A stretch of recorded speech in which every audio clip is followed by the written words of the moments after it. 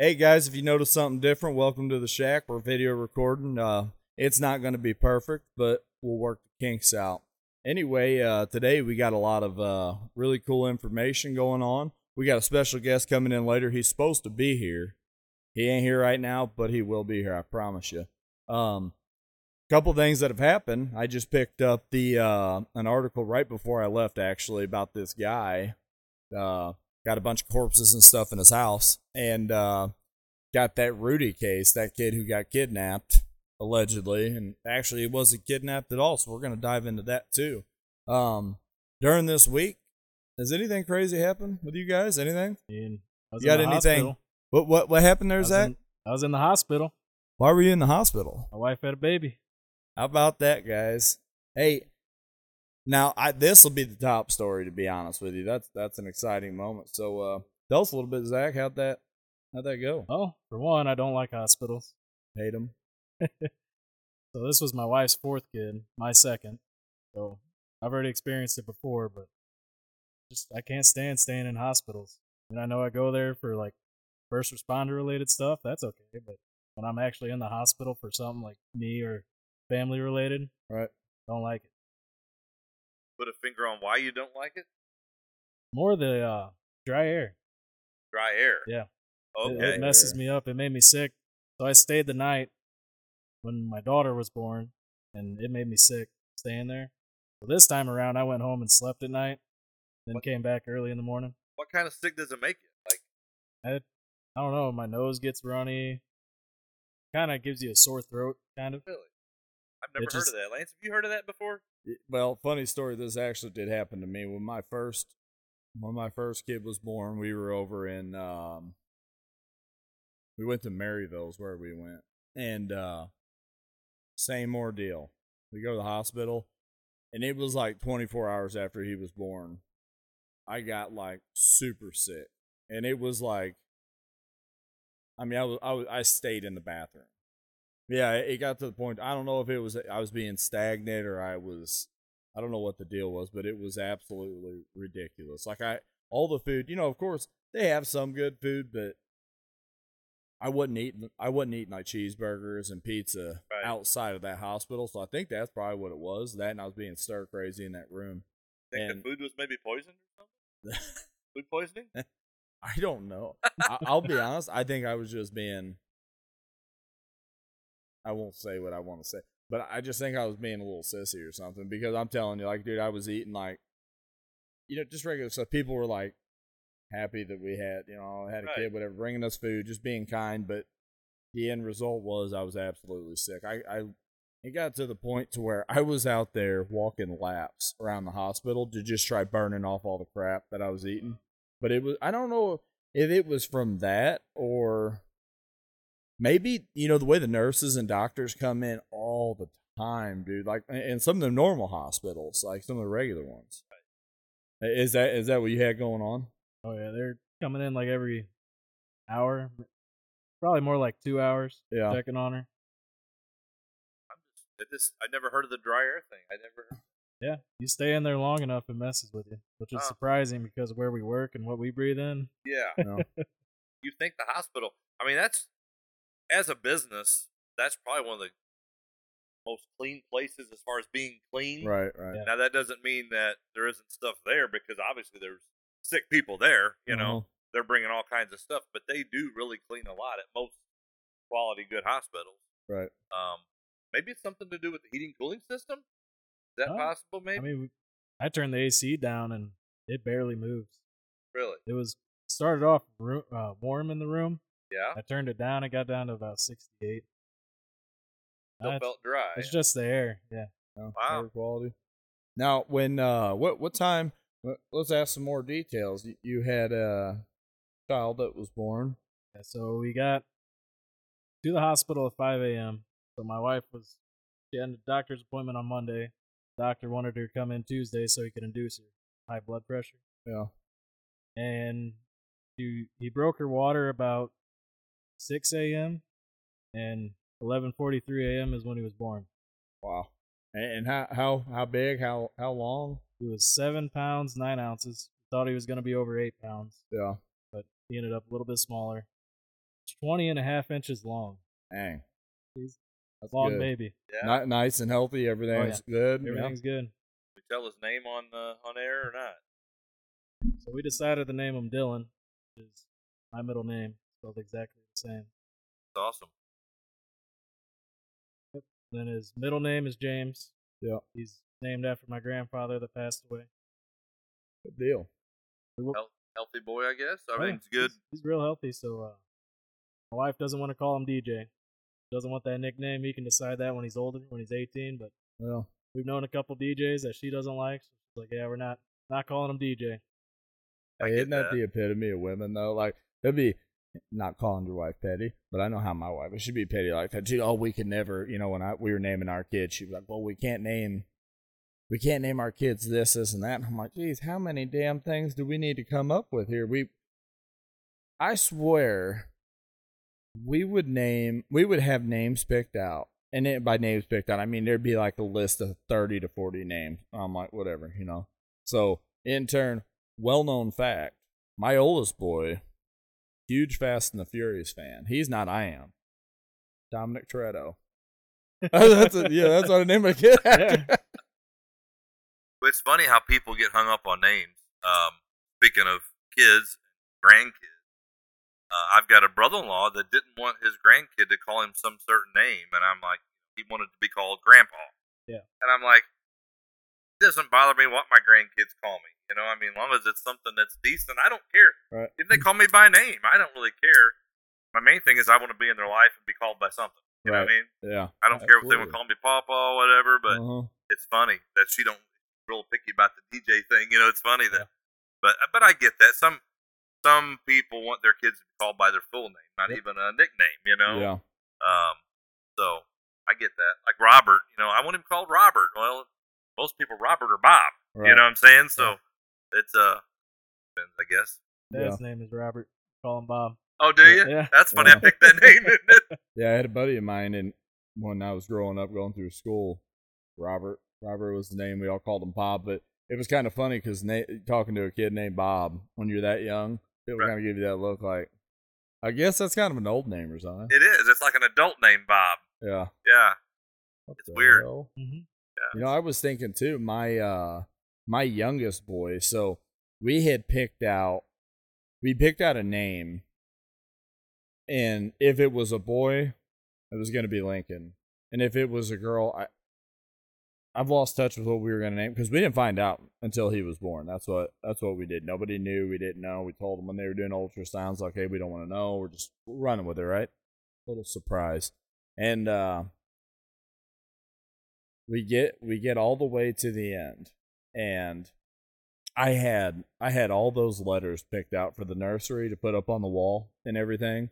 So I had Lincoln laid out, and again, I can't remember the girl name, but we're in the hospital. My son was born, and me and my wife were sitting there. She was holding him, and I'm standing over her shoulder, kind of looking at him or whatever. And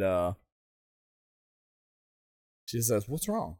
Because I had that look, that little blank stare that I just had there. This blank stare, and I'm looking.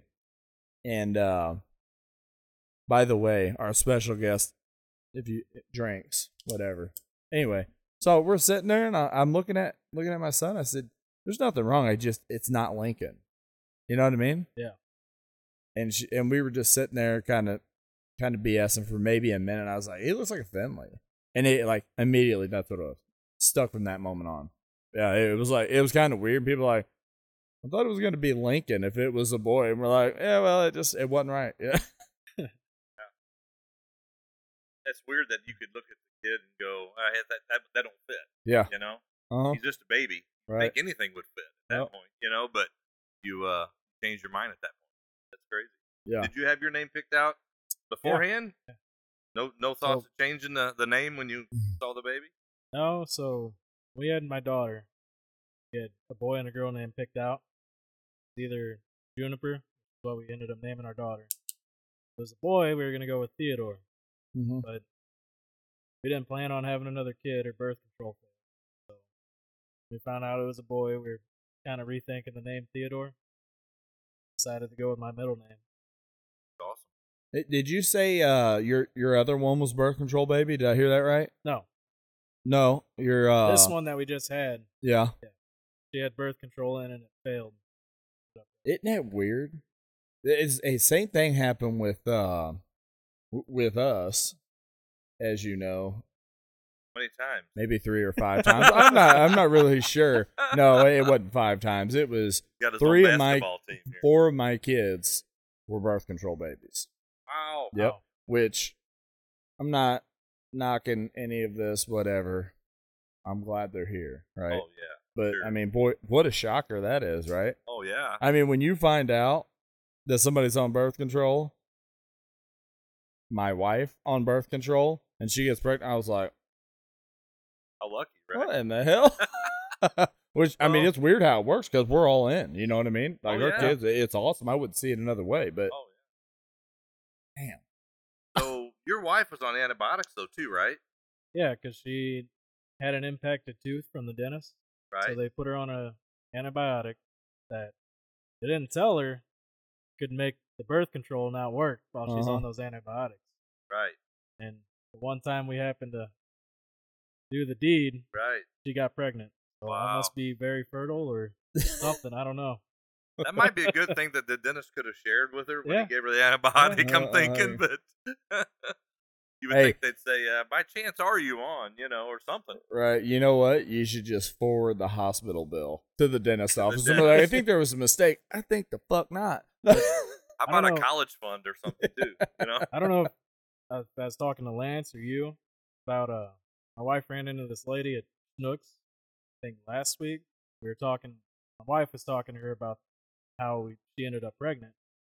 That lady's daughter was on the same birth control my wife was on, and it failed as well, and she ended up pregnant. Wow. Huh. Can't remember the name of the birth control, but Wow. looks like there might be issues with that birth Sounds Yeah. like it. I wonder if she was on antibiotics of some kind too, or control. taking. I don't think she said she was, it just failed. Wow. That's not good. Now, hey, did I ever tell you guys about when I lived in Hawaii, the rude comment that somebody threw out to us? No. So we were at the Aloha Stadium, and they have every weekend they have a swap meet there, and it's a tourist trap. You know what I'm saying? But it's cool. Like, they got people out there carving wood sculptures. You know, the Polynesian culture doing their thing. They're selling Hawaiian bread, like not stuff you buying from the store. Way different, way better. So I think like a part of the gig when you go to Hawaii, I feel like as much of a tourist trap it is, and some people don't like that, I think you need to do it, right? And we were walking around, and we got to, I wanted to say maybe the north end of the Aloha Stadium. We were going clockwise, and as we come across, there was somebody from Hilton or whatever trying to sell. I'm thinking it was like a timeshare package, right? And she's barking up the wrong tree, right? I'm poor. Like, when I say poor, I barely afford the gas to get there to walk around to look, How many right? kids did you have at this time? We have 5. Okay. So That's why he's poor, I think. I'm poor. I'm cruising around, and we get up there. This lady, hey, sir, they do their sales pitches. I'm walking. And I said, hey, I'm not interested. And I was trying to be nice but firm. Like, I'm not going there. And she was like, no, but I want you to hear the pitch. I said, listen, it's not gonna happen. I'm sorry, but I gotta go. And she was like, please, I need you to sit here and just listen to the pitch. Just see if you like it. I said, you don't understand. I don't have the money to afford this, right? And she was like, are all these 5 kids yours? And I'm like, I don't even know what this has to do with anything in this timeshare package. And I look at her, I'm like, yeah, why? And she was like, are you guys Mormon or something? With this disgusted look on her face. And I'm looking around like, there's got to be a damn camera somewhere. I've got to be on This some can't kind be of. real. There's no way somebody had tried sales pitching me and then comes at me sideways. Are you Mormon? No, I'm not Mormon. Okay, and not that it's a bad thing, but that is irrelevant. You're trying to sell some timeshare package that, by the way, terrible idea. Oh yeah. Awful idea. We hear the damn radio stations. Oh, if you got to get out of your timeshare package, I'm the lawyer for you. Come on board. Let me show you what's up. Like, what? What are you? I couldn't believe the audacity. Crazy. It happened, though. Well, I actually had a timeshare thing. Hijacked his talking about his kid here, but I went to a timeshare meeting, and the question the guy asked me is, "Don't you want to make memories with your kids?" Like I've got to spend $30,000 on a timeshare to make memories with my kids, and I just thought that was a horrible sales pitch. That I can't make memories with my kids unless I spend $30,000 on this timeshare and travel the world, you know. Yeah. And that's kind of like your deal. Is like, where do they come up with these slogans or these sales pitches at? These out of a book or what? Because that's just terrible to me. You know, I make memories with my kids in my backyard. Yeah. You know, you're out in your garage with your kid. You're making memories. You know, Mm-hmm. you don't have to go out of town to make memories. I thought that was kind of crazy. Anyway. Well, I'll be honest. I feel a little rude, like we're bashing timeshares, but truth be told, Zach does have a timeshare. He got involved in this. We called an attorney to get out of it, but he couldn't do it. Isn't that right, Zach? I don't know what the hell you're stealing over there.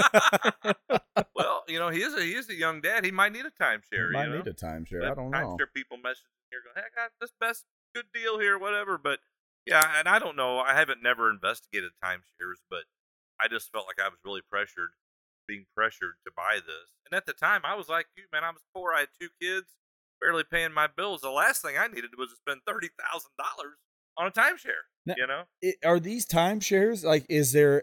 Are you indefinitely involved? Is it like a time frame of like, oh, you're paying this much money for this amount of years, or like how does this work? Because I've always heard rumors, but I've never heard. If you sat in on a meeting, you would know more than me. I don't. This has been years ago. I was just newly married, so it's been a long time. I've been married a long time, but just the other day, one of our coworkers was talking about he has to pay $1,000 a year maintenance fee or whatever it is to stay involved. You've got to pay it. You have to pay that $1,000 a year, whether you use it or not. I do believe.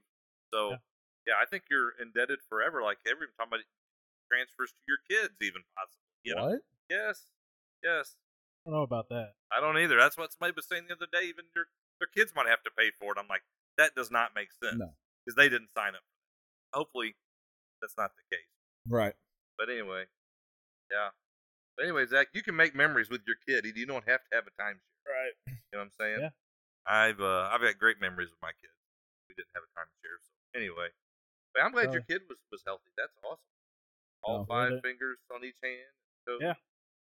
And that's why that's weird that you think about that, but I counted. When my kids came out, I counted. You know, I want to make sure it was all good. Yeah. In technology nowadays, when you do ultrasounds leading up to the birth, they can see everything. Yeah, that's awesome. They can see defects. Isn't that weird? They have the 4D or whatever. Yeah. Oh my gosh, that's the looks like an alien. I can't. I'll be honest. They were like, "Oh, isn't that cool?" And I'm like, "It is cool," but it creeps me out. Like this cloudy image of like, yeah, it's a human being, it's your child, but it freaks me out. Oh, isn't that cool, Dad? And I'm like, yeah. You know, that is an awkward moment. Okay, Lance, since you've had multiple kids, did any of your kids when they were born, they look kind of funny? You think, wow, his head shaped funny, or did you have any of that going on? So my firstborn, he did have a little bit, I don't want to say a huge cone head. Right. But I mean, he was coned out. And they're like, don't worry, Dad. It's gonna go back to normal. Yeah. And I'm like, oh, okay, you know, whatever. I don't even know how to respond to that. You know what I'm saying? Because everybody gets offended by everything. They do. But I had never talked about that with anybody. But when both my kids were born, you know, after the first one, I realized his head went back to normal shape. But it was kind of different looking. Yeah. I thought, is something wrong with this kid, or is he okay? You know. So their bones aren't all fused together; they're still soft and malleable. Right. So their head kind of gets squished down to get through the birth canal. Right. That's why it comes out cone shaped. Yeah. See, nobody told me that, Lance and Zach. Nobody informed me of that. So here I am, a young man, 21 years old, looking at this kid going, man, am I going to have to deal with this the rest of my life or what? You know, this kid looks funny. Him in the new Conehead movie. Well, you know, and sometimes these kids, they have an issue, and they'll put a helmet on them or shape their head. Right. So my daughter had a helmet. She had did she? Her head wasn't shaped right. Yeah. Hey, just real quick, we got a special guest. He has arrived. Megadeth City, coming at you. All right, guys. Now we had a little technical break. So why don't you go ahead and tell everybody a little bit about yourself? Well, most people know me as Mr. Wonderful, so it typically gets a good laugh at the doctor's office. I'll tell you that. So I did get a call one time because I had some paperwork and stuff I needed to turn in. They actually called for Mr. Wonderful. All right, you Yeah. got a reputation. Yes, see. I do. I got a reputation to uphold. Justin, go by a lot of different names. Hey, you. Most of the guys and gals at the mill know that can get a little bit profane sometimes. Some you probably can't share on the air. Yeah, it's quite an environment over there. So I thought I was demented before I got to the mill, and I found out I was absolutely wrong. Absolutely wrong. So 5 years later, you can only imagine how that goes. So, but really, the details of my life are quite inconsequential, really. All right. So how old are you? What do you? Yeah. What's your gig? Like, how old are you? What year were you born? I'd like to know where you were born too. Well, 43, October. I'm an October baby, so Libra. 1979, so it seems like a billion years ago. Maybe not so much to Kevin, but to me. Thanks, buddy. Yeah. But yeah, October baby. I love the fall, Halloween. I originally wanted to get married on Halloween, if you can believe that. Candy, costumes, parties all the time. Yeah. But I ended up waiting until the very last moment for tax purposes. So December 30th. Anyway, just to have a little fun here.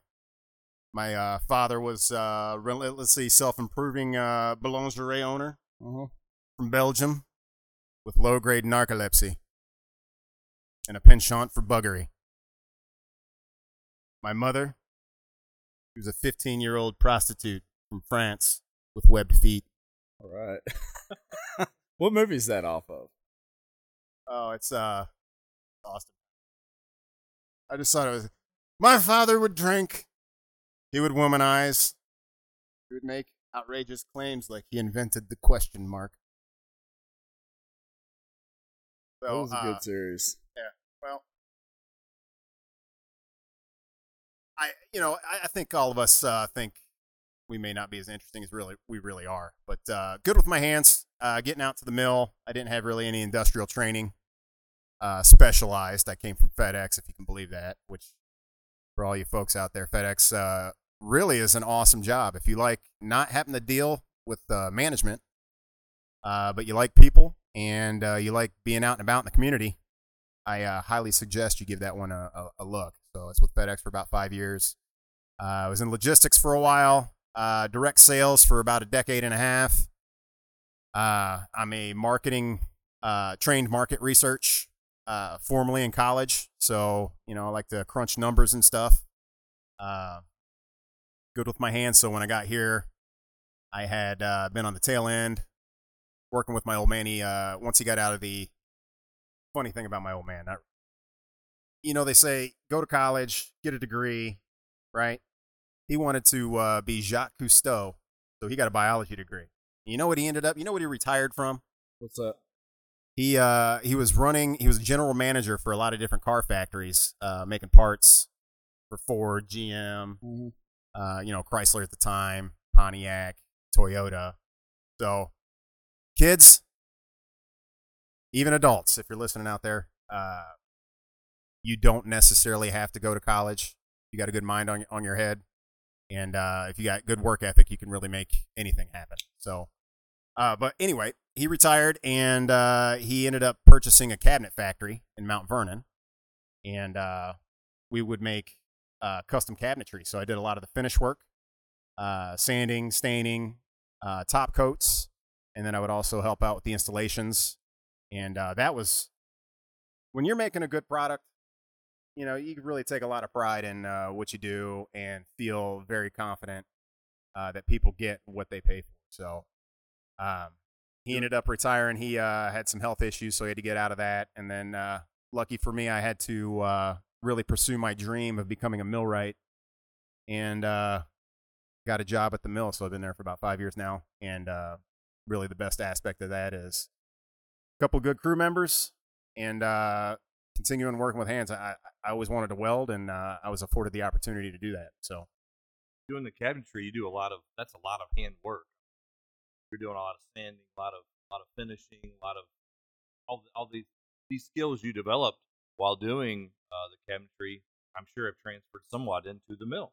I believe so. Yeah. The cabinetry and working with wood, I see it more as an artist. You're really an artist. Right. What I did find out though is one, you don't want to be in a painting booth without a respirator on. Right. So we know a couple guys at the mill that would be like, "Screw that, I'm going in there." Right. Let me ask you a question real quick before you continue on. You said that the mill kind of translated from like cabinet work into the mill. That's kind of weird to me. I got to be honest, because we're like a bunch of gorilla pick up a bigger hammer type of employees sometimes, and I don't mean that in a sense of derogatory by any means, but in the industry we work in specifically is extremely heavy equipment that we work on. It's old, decrepit, and we're using everything is supersized. Coming from a background of working with wood, I don't necessarily think you guys might have done exotic wood. Maybe you did, but I just imagine that. How was it the transition from thinking of working with your hands from a perspective of wood, where you can't add wood back, versus predominantly metal, steel, right? Well, definitely at this point it's good, because if we cut a piece a little short at the mill, you just put a little bit more weld on it. A little bit more weld, right? But we were within a 30-second, right, as far as measurements. We had a guy out there. His name was Adam, and I shit you not, man, that dude was he was Amish, right? So his work ethic was not go, but it was very attention to detail. So really, we never had to worry about being off, because Adam had it covered. Adam had this stuff cut up, ready to go. And the way he would assemble the cabinet boxes, I mean, these things were, they say roaches and what is it, like rats and stuff would be able to survive an atomic blast. Yeah, these cabinet boxes would be able to do that too. So, oh, I bet. Yeah. Hey, on the same topic about Adam and the Amish, I seen a time lapse video. They had the foundation poured of this barn, and when I say barn, I don't mean a standard barn. It was like a perpendicular setup. So you had your main barn, and then a connecting deal that was connected to the main barn that was running the opposite direction, perpendicular, right? They erected this barn all the way, studs, everything all the way up to the sheathing on this barn in a day, and they did a time lapse. Those people have it figured out. There's no other way around it. Like, they're so efficient. Are you saying that they had video cameras out there? Somebody did. Okay. Probably the farmer who was like, I can't even believe this. I have to show everybody. Because nowadays, everybody wants things. They want it right now, but it usually comes at the sacrifice of quality, right? Not with the Amish. I mean, unbelievable craftsmen. They really are. I will absolutely agree with that. And it was just a sad day when, obviously I think if the health issues didn't get the best of my old man, he'd still be doing it. I mean, Adam was a great craftsman for sure. So, but every time I talk about the Amish, I don't know if you guys have ever seen the movie Kingpin. Yeah. Oh my goodness, Brother Hezekiah. You were telling that story, Lance, and all I could think of was when they were out there raising the barn and the dinner bell rang, and Brother Hezekiah, Woody Harrelson, decided to just jet for the food line, and then it all went to crap. So, yeah. Wasn't he the guy holding the barn up, or like he had some? Yeah, he was holding the barn up, and he was like the pivotal point. Once he let go, man, everybody was just like. You talk about this Adam, the Amish guy, and how good a craftsman he was, and he didn't rush through things. Did you learn traits from him during this time when you were working with him? Well, or did it inspire you to be a better? It does. I never got really that much of an opportunity to work close with Adam, because growing up with my old man, it's be the best at what you can be. kind of thing. So I had 2-3 jobs at one time, and just so happened to be helping my old man with the cabinet stuff. So when I was there, it was strictly, we had tons of unfinished wood that needed to be finished. So as soon as I got there, as the paint booth was getting ready, staining, that was my gig. And the way that it kind of transfers, just to circle back to what you were saying, Lance, earlier, yeah, it's wood. And my dad would, because you'd asked about taking some off a little bit more often than you should have. I had actually said that to my old man one time, where I thought that working with wood was easier. And my dad had been in the automotive industry for a while, and he had the complete opposite. He was like, no, when I'm working with metal, it's like, you said it and that's it. Like, so, but the way it kind of transfers in is I was working with my hands, and it's more of an artistic approach. Once you put some stain and some top coats and stuff to the wood, it really makes it pop. So yeah, I loved it. And being out at the mill here, since we get to work with our hands, I just like watching the metal fuse together, so that's kind of an artistic thing too, because I think we all can agree that there's guys that can weld out there, but sometimes those welds don't look super pretty, True. And I take a lot of pride in. What are you looking at me for? Well, you're actually, you teach me, Kev. I teach you. How do I mean, teach the you? way you handle that stinger, man, it does kind of look a little small in your hands, but Right. that stinger, the way you flip it back and forth, dude, it's. I have my own technique. I know. You do. Yeah. You do. Speaking of techniques, anybody ever been introduced to, we won't go into super specific names, but, a guy that has wagon in his nickname. You guys ever heard of the dribble down method? No. No, oh my goodness. Yeah, it's probably not going to pass any structural inspections, but that's a technique, the dribble down. So you got like this big 2-inch gap, and you just kind of dribble it down into the weld. Yeah. So, but I love it, man. There's guys out there that have some techniques. You guys know Sebastian, and I'd been there 3 years or such, and I was expecting some veteran guys to be able to pass along a little bit more knowledge than what the hell are you doing once you get your ass over here kind of stuff. But crew came up and gave me a restart idea with because I was getting a little bulge in my restart, and he taught me how to do kind of the C method. You strike in front of your bead, come back, swoop on top of the weld right where you left off, and it deposits, and it looks almost flawless.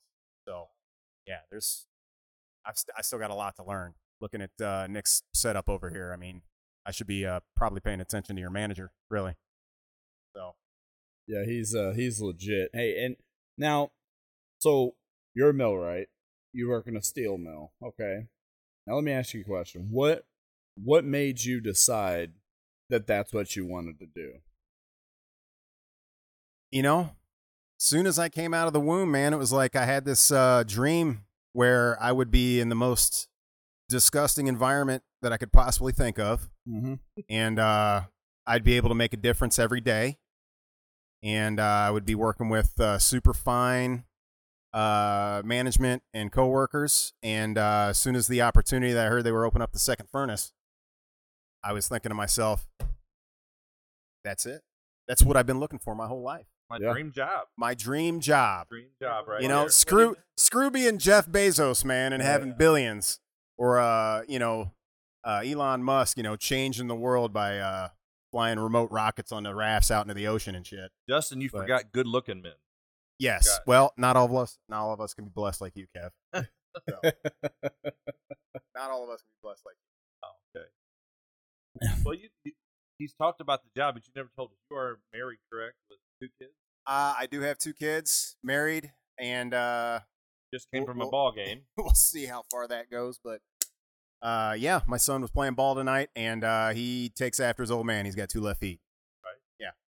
So it does. You win some, you lose some. You have great games, you have not so great games, but like I tell him, playing games is a simulation for life. Sure. So it's sometimes it doesn't always go your way, and you just got to keep grinding it out. Yeah. Yeah, I'm sorry. Go ahead, Kevin. Good.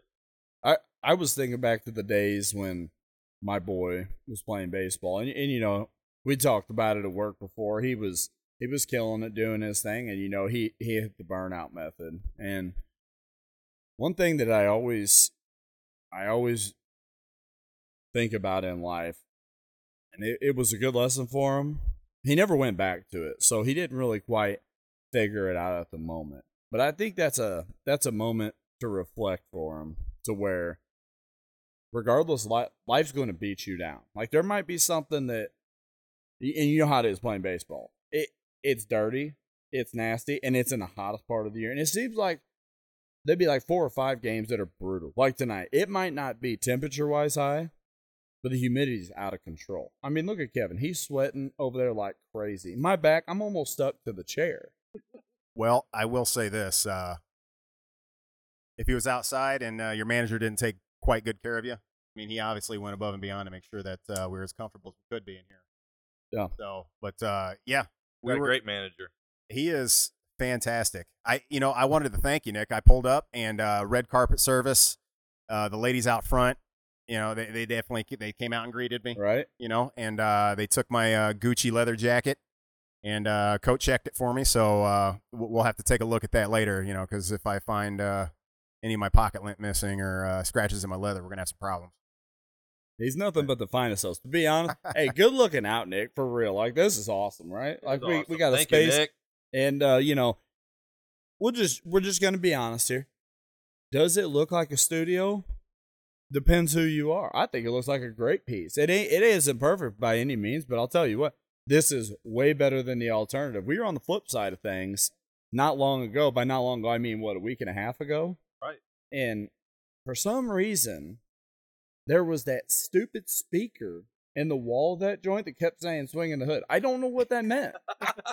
I have no idea. I hear it all the time. Did we ever find that stupid speaker? But anyway, we'll just move on to the next one. How do you think about this? You ready to move on to the next question?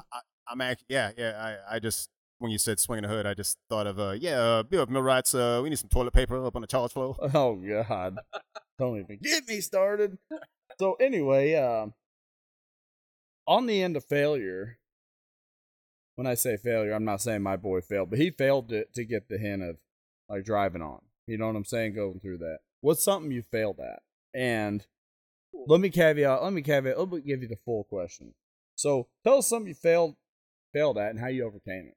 Well, I think it's safe to say a lot of young men, and I will just say young men, young ladies don't really have that big of an issue with schooling. School was not really, I didn't enjoy it. It's you sit in a classroom all day, and it's just, I'm more of a hands-on kind of guy. That's how I learn best. And so we'll fast forward out of high school. I wasn't really all that awesome in high school. I had B's and C's, but I got to college, and I figured out some independence, and mom and dad weren't around. So thankfully, my mom is not with us anymore to be able to hear me talk about some of the crazy shit that I've done in my past. But we'll keep it kind of PG rated, so in case my old man hears this. But got a little out of control. Ended up having to go to a JUCO college for a little while, and I was able to get my shit together. And I was A's and B's when I went to JUCO. Got back to university, and realized that when you fuck up pretty bad, man, your past just kind of comes with you. So I wouldn't say I struggled when I went back, but it was you got to dig yourself out of the hole and just continue to drive on. Ended up getting my marketing research degree, and I guess you could say the rest is history. But being able to overcome that particular aspect of things, realizing that you got to buckle down and sometimes do things that you really don't necessarily like. But I was one of the few people that I hung out with in college that actually received that diploma, so I got that going for me. Right. Yeah. So persistence, right?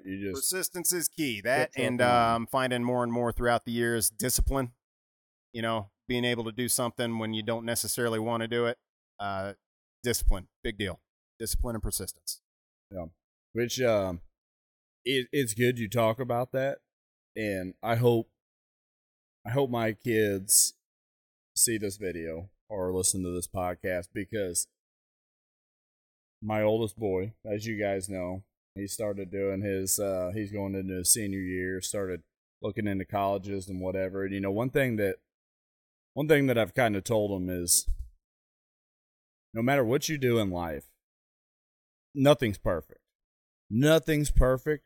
And when you think you got the world by the balls, life's going to beat you down. And it's whether you get up from that beating and just keep on taking the beating until the other side. This is just me. I firmly believe that it only brings you out the backside. I don't want to say on top, because I'm by no means am I on top. But I think getting my ass pummeled for the last, how old am I? Zach, how old am I? 34, aren't you? No, No, am I? He looks like Rip Van Winkle over here. Rip Van We'll just Winkle say- with a little bit of Kevin, just we'll for just men. say you're right. I was born in '89. Well, I'm about to turn 34, You're right? 34. When's your birthday? I don't release that on the air. But anyway, no, like back to what I was Don't you want saying some though. birthday present? Well, I expect one. Well, we need to know your birthday then. Well, I can't tell you. But anyway, In that case, this Monster Energy drink I brought for you, Lance, it's an early that birthday is a present. birthday present. I'm gonna pay you. I can cash it on the side. Don't worry about that. But anyway, I think back to what I was saying about my kids, and I hope they're listening to this. Like I've been getting beat into the ground, not physically, but the way the world will beat you down, essentially, right? For a long time. And honestly, I just, the way I figured is, you just put a smile on your face and enjoy it, and just keep coming back for more, because eventually that system's going to give up. Whatever system that you're involved in, you keep showing up no matter what. The classes, you hate your classes, I'm sure. Guess what? Discipline kicks in. You just show up. Oh, this is a stupid assignment, which I can't speak on this behalf because I didn't go to college. I went to a trade school, right? Which, that's, most of us are all along them lines. We went to trade school. You're the odd man out here. You went to university, right? Well, I am odd, so Yeah, but it's like, it's one of them things. I think probably the best lessons I particularly learned was, you're a young gun, you go through all this stuff, you think you're cream of the crop, and then you get to the real world, and there's a lot of haters out there, and they will, if you let them, they'll make you give up and walk away. But don't give up, just keep going. that's the difference between winners and losers, man. Life will. I was thinking about this, because you got your questions. You were saying, what is the one song that you'd want to kind of have your theme walking out to? And it was that Johnny Cash song. Sooner or later, God will cut you down. You guys ever heard that? Yeah, perfect song. Johnny Cash. But yeah, that's the difference. Like, Hey, we had a little commercial break. Kevin, you were talking about failures earlier. Yeah, I was talking about failure. We were discussing this question we had, and I'm older than you guys, obviously, all you guys by quite a bit. But there's been many things in my life that I never failed at because I never tried it. Sometimes to have failure, you have to try things, and I was so afraid of failure that I never tried things. Hence why I didn't start a new career till I was 51 years old. I was at a job for over 30 years right out of high school because I was afraid of failure. I never bought a welder for myself because I was afraid of welding. All these things, I was afraid of failure so bad that I put off doing things that I should have done years ago. Career change, buying a welder, whatever it may be. And I'm just curious, Justin, have you ever put off something because you were afraid of failure so bad that you just put it off and didn't do it? I think that's a thing that a lot of the younger guys battle with. Really, it's you don't want to look like a big piece of shit and Right. be made fun of and stuff. But I consider them mentors, even though they probably have no idea who I am. Like Michael Jordan as an example. He says he was such a success because he failed so much. Right. And once we're able to understand that failure is the gateway to growth, then that really opens up a lot of doors. Right. So I agree. I'm right there with you. There's Yeah. things that I kind of held off just because I was scared of what people would say and Right. what have you. And you've kind of, I admire you, and you started your own business. You went on your side and kind of did your own gig, and I wanted to do that myself, but I've never done it because I'm afraid that might fail too. So I admire that fact that you're not afraid to go, hey, I'm gonna start my own business, on the side. I'm gonna do this deal, and that's awesome. But there's probably many people listening that are thinking the same thing. Hey, I want to do my own gig, but I don't know what to do. I'm afraid of failing, so I just don't do it. And here I would interject just for a second here, Kev, just because I've been blessed over the last few years to be surrounded by some like-minded guys. You got some of your old fellas in there that we talked about earlier, where Lance, they hate on you. They hate on you for wanting to be successful, and if you're willing to be able to get surrounded with people who share the same mentality with you, it's really a positive thing. So what I want to take the opportunity is for anybody listening out there, if you want to be successful in life, this country's founded on being a business owner and owning property. You start looking into that and finding mentors to help you through that, you will be just fine. Don't be scared of failure. Zach, you got anything on some good topics on failure?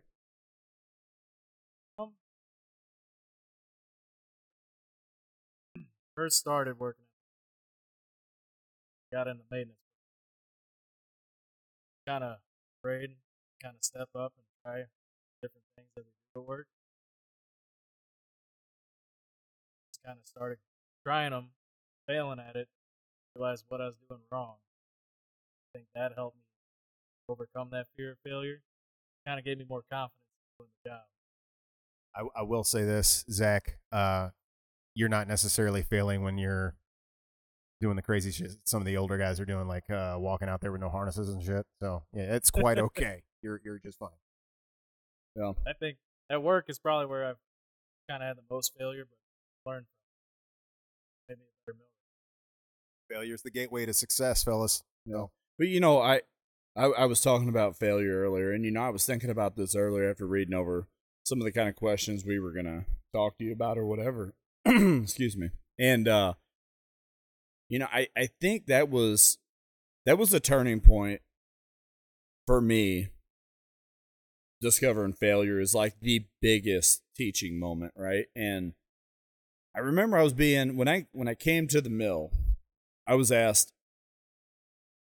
I don't want to get this out of context here, but I was asked something along the lines of, how do you view when you mess something up? So immediately I jumped to the whole failure thing, right? Like, how do I view failure? I think for me, the biggest success I've had with where I'm at now, which I'm not anywhere where I want to be, but every time I fail, I use that as my ultimate teacher. Like, messing things up on whatever I'm doing, it's the biggest teacher. And usually what I'll do is I'll fail, and then I'll question, like, I guess I won't even put this in the perspective of I fail. I'm learning, right? So I'll look at every little thing, and I won't harp on the small things, but I'll be like, man, why am I failing? And then I'll look at somebody who's doing it on a scale of something I'm trying to achieve, and I'll see him doing it. And what it basically boils down to, like you said earlier, Kevin, don't be afraid to do it, because the minute you're afraid to fail, you're never going to figure it out. You know what I mean? You're always going to be left in the same boat that you've been in for however long you've been doing it. And it is the most trying thing it has been in my life to continue to not do something because I'm scared of failing. And I got so competitive with myself. Like, it was just like, enough is enough. Like, you're doing it wrong by sitting back and being like, yeah, I can't do that. And the longevity of just, again, life beating you down and whatever. And you just take a look at everything you've ever done, and then you can evaluate how you can get better, or whatever. We'll just say at whatever you're failing at, how you can get to that next level by doing it. And maybe it doesn't make sense because in my head, I'm like, I'm going crazy. Like, I see all these times that I've ever just screwed it up. You know what I mean? And a prime example, when I was in the Army, I was an infantryman, right? For everybody who doesn't know. And what they do, it's not all the time. I served during combat times, right? During the war in Iraq and Afghanistan. And what they would do once in a while, it wasn't an annual thing, it's the EIB, Expert Infantryman Badge. And it's like one big, it's a series of tasks, and they'll have 3 lanes set up. Each lane is like 15 to 20 tasks that you have to do. Now, when I initially came forward, you're dealing with a bunch of combat vets. So the mindset of combat vets was, I've got my CIB. Not all of them, but a majority of them. I got a CIB. Why do I need an EIB, right? CIB, you get it. You've been deployed. You get into a, they call them ticks, right? If you will. You get in a firefight. You're in the middle of combat. You get, I don't want to say awarded necessarily, but you get a CIB. I have one of them too. But the EIB was strictly task, right?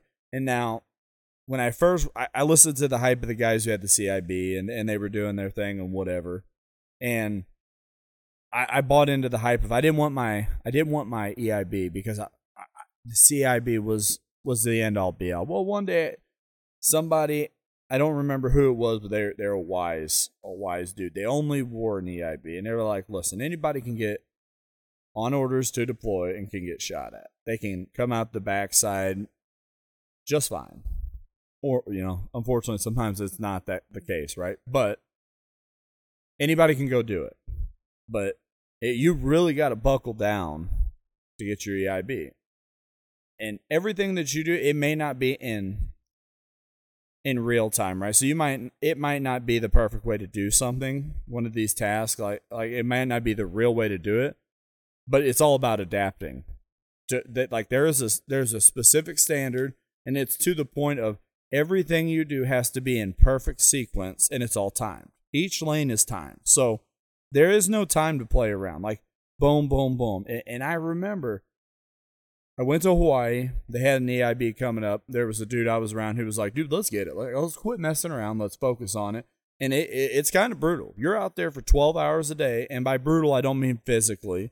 It's not physically demanding, but mentally. Like, you're out there 12 hours straight going through these lanes or whatever, right? It's kind of monotonous, and it's easy to forget one of these steps, and just by being there over and over. But I kept at it. I kept going, and I finally got that EIB. And I'll be honest, it was kind of a weird moment, because I'd spent so long, I guess, being afraid to put myself out there and to fail, because I'd failed multiple times doing it. And then the time I got it, it was the weirdest feeling, because I finished. You do a 12-mile foot march at the end. It's like, I don't know, 35-pound pack. It's not terrible to do, but you got to be. It's like 3-hour time. You got 3 hours to complete 12 miles with the pack on, and it's usually not perfect conditions, which is whatever. I was in Hawaii. It was okay. Humidity's a little high there, but whatever. When I crossed that finish line, I remember thinking, dude, that was it. Like, all this time that I put all this effort, and I finally got it. It was a good deal, but that fear of failure, I finally said, screw it. Like, I'm going to go for it, and I don't care. Like, I'm going to give it everything I got. I did, and I realized, like, at that moment, you can really do whatever you put your mind to. That's it. Absolutely. I did something similar with like that physically. I took my real estate test, my real estate license, and I was so afraid of failing that I studied like crazy, probably way overstudied, because I did not want to fail. Right. I didn't want to tell my friends and family I failed this test. Mm-hmm. And a lot of people study that. They take that test and they fail multiple times sometimes. But because I was so afraid of failure, I studied like crazy, and I passed the first time. Good. But I was afraid of failure. Just like my, I was 51 years old, same job since high school. I didn't want to leave my job that I knew very well because I was afraid of failure at the new job. And even when I come to this job at the mill, I was afraid of failure. I was afraid I would never learn how to weld. When I found out I was going to be a millwright, I passed that test. I became a millwright, and I was afraid of failing. And part of that comes out to be, like Justin said, your peers. When you fail and your peers are like, hey man, that's okay. But the guys on my crew they've all told me, hey, that's fine. You're getting better. Zach's told me several times, hey, you're learning. You're getting better. Right. That's way better than someone going, hey, yeah, you suck. You'll never be good. You know what I'm saying? Yeah. Terrible, man. So if you're listening out there and you're one of them guys that are negative to the newer guys that don't know what they're doing, that's not going to help anybody. Nope. In the end, that helps no one. Be encouraging. If you see something they're doing wrong, give them a pat on the back and say, hey man, here's what you're doing wrong. Here, let me try to show you how to do it right. You know, Or you just be like, here, sniff this. maybe. Just kidding. Yeah. Hey, I'm sorry to be rude. I'm just looking through my questions here. We probably have time for one more question at the rate we're going. So we'll do this. We'll do a little like either A, we want to do the would you rather, or B, work-life balance. What are you guys thinking? Well, personally, my work-life balance is terrible because I work all the time. If I'm not here, there. Uh-huh. I'll take a quick moment to plug the lawn jockey. You know, we take care of all types of properties, not necessarily just lawns, but you know, working with your air conditioner, plumbing, some electrical stuff. So, but also do Dr. Fab and Weld, which is my mobile welding service. So, give me a holler. So, but my work-life balance is kind of terrible. I try to spoil my kids when I can, but trying to build my empire, if you will. Out of those other jobs, what do you put more focus on? Welding or the lawn job? Well, being that the lawn jockey is definitely more established, I've actually been doing that for about 13 years, really kind of heading strong for the last 3 years roughly. So that's really where the cash flow is coming from. But since I love welding so much, that's kind of a newer thing for the guys out there that know. I've got a Miller Bobcat 250.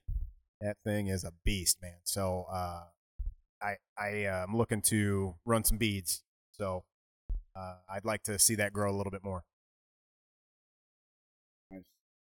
Yeah, the on the work-life balance topic, I had this talk a while back with my wife, and you hear that a lot in the field that we're in, work-life balance. Majority of us are on swing shift, right?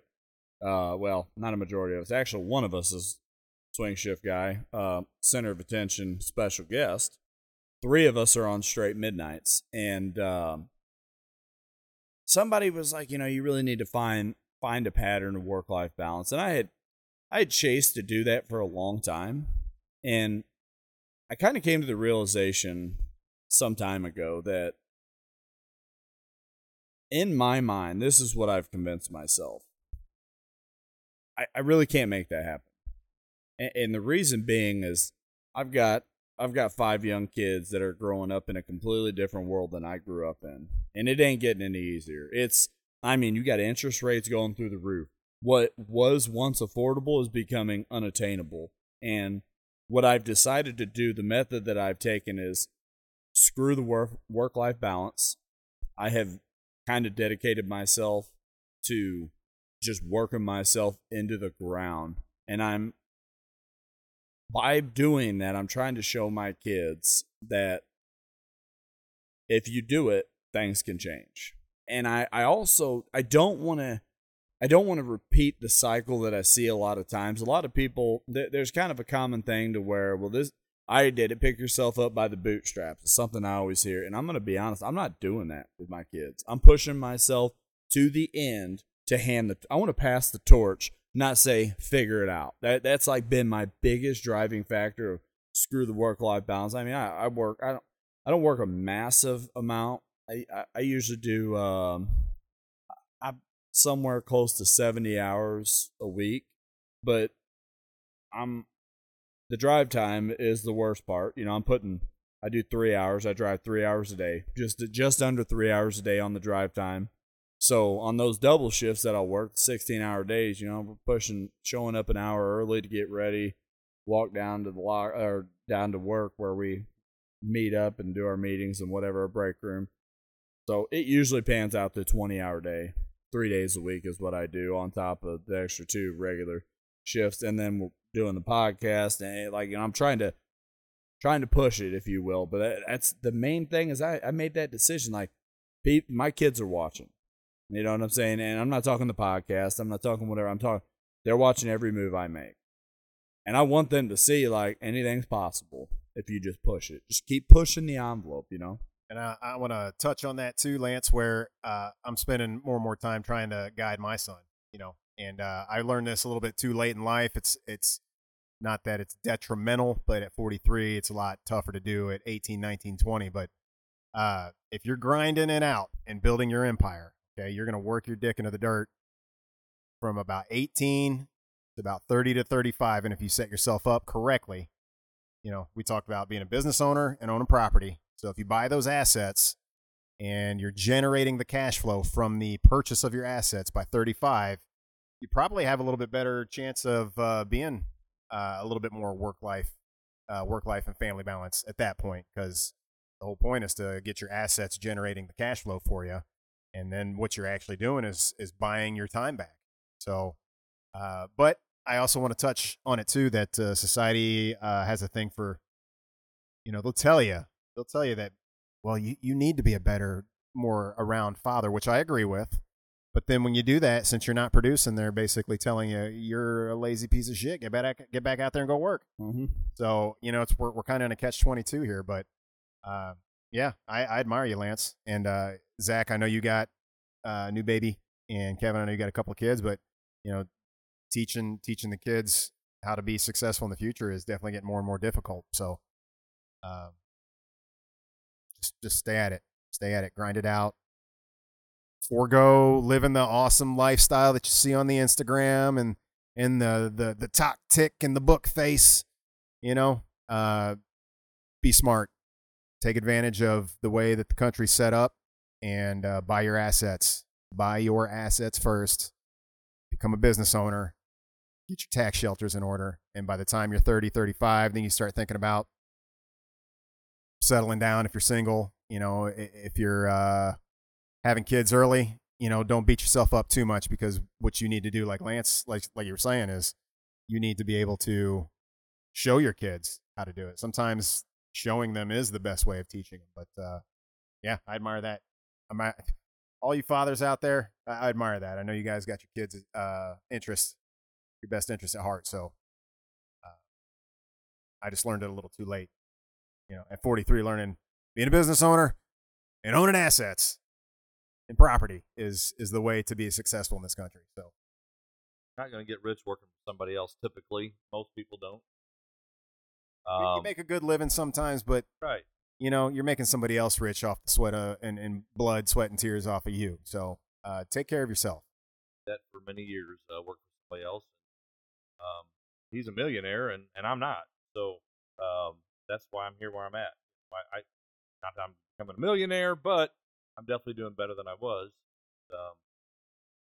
I was afraid of the failure, but I'm here now. You know, and I'm still failing every day. But Kev, I will say this. Even though you're saying you're here now, I feel such an energy sitting right next to you, man. It's like it's rubbing off on me. And I tell you what, I feel overjoyed right now. Yeah, it's like I'm looking at you. You know how people say that you're glowing? right. I mean, you are like on fire. That's because I'm sweating. It's not glow, it's the sweat. Glow sweat. I consider myself a big slab of bacon, dude. I'm just fucking glistening is what's going on. Slab of bacon. I smell like maple bacon. Not really, but you know. Making me hungry. Well, thanks for coming out. We appreciate it, and It's a good time. I hope I'm proud of you everybody guys. had Keep up the good work, and hopefully I haven't completely burnt my bridges, and I can come back and visit you again. So Enjoyed having you, brother. well, we're always here. good times. Swinging a hood on two.